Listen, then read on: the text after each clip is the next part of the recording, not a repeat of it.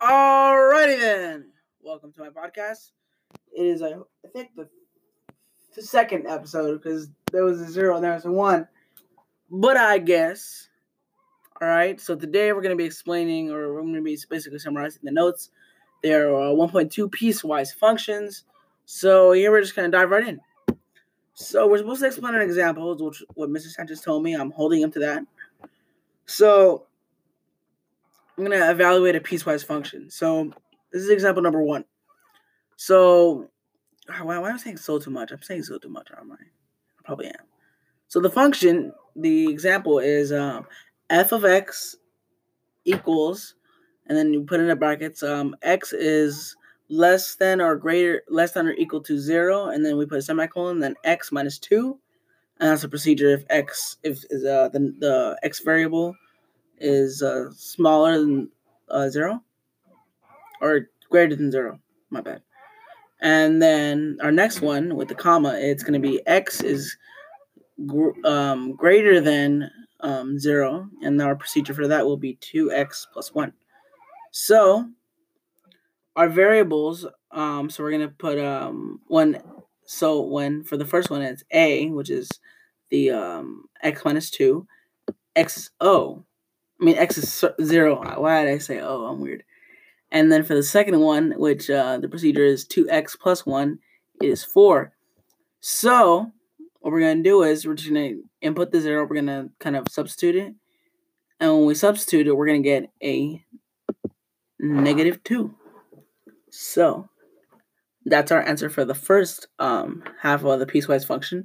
The second half answer is, so you got to plug in the 4. So it's going to be 2 times 4 is 8, and then plus 1 is 9. So that's the my explanation of example 1.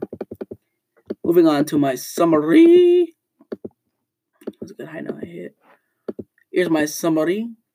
Piecewise functions are functions defined by 2 or more equations. I know that piecewise functions are written with curly brackets, colons, and commas. The graph of piecewise functions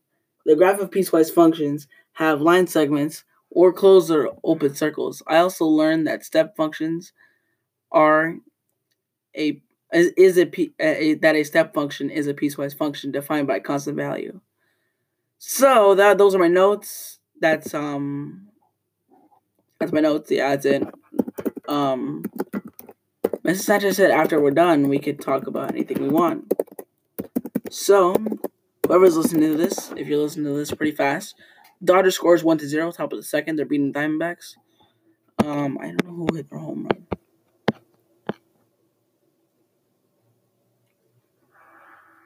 Wait a minute, let me check who hit the home run, or was it just a run? Oh, no. Okay, never mind. I won't tell you that. But here's a joke of the day.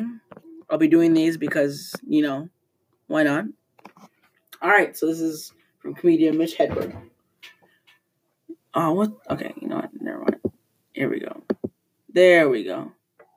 When I was a boy, I would lay on my twin-sized bed and wonder where my brother was. I hope you laughed. If you didn't, who cares?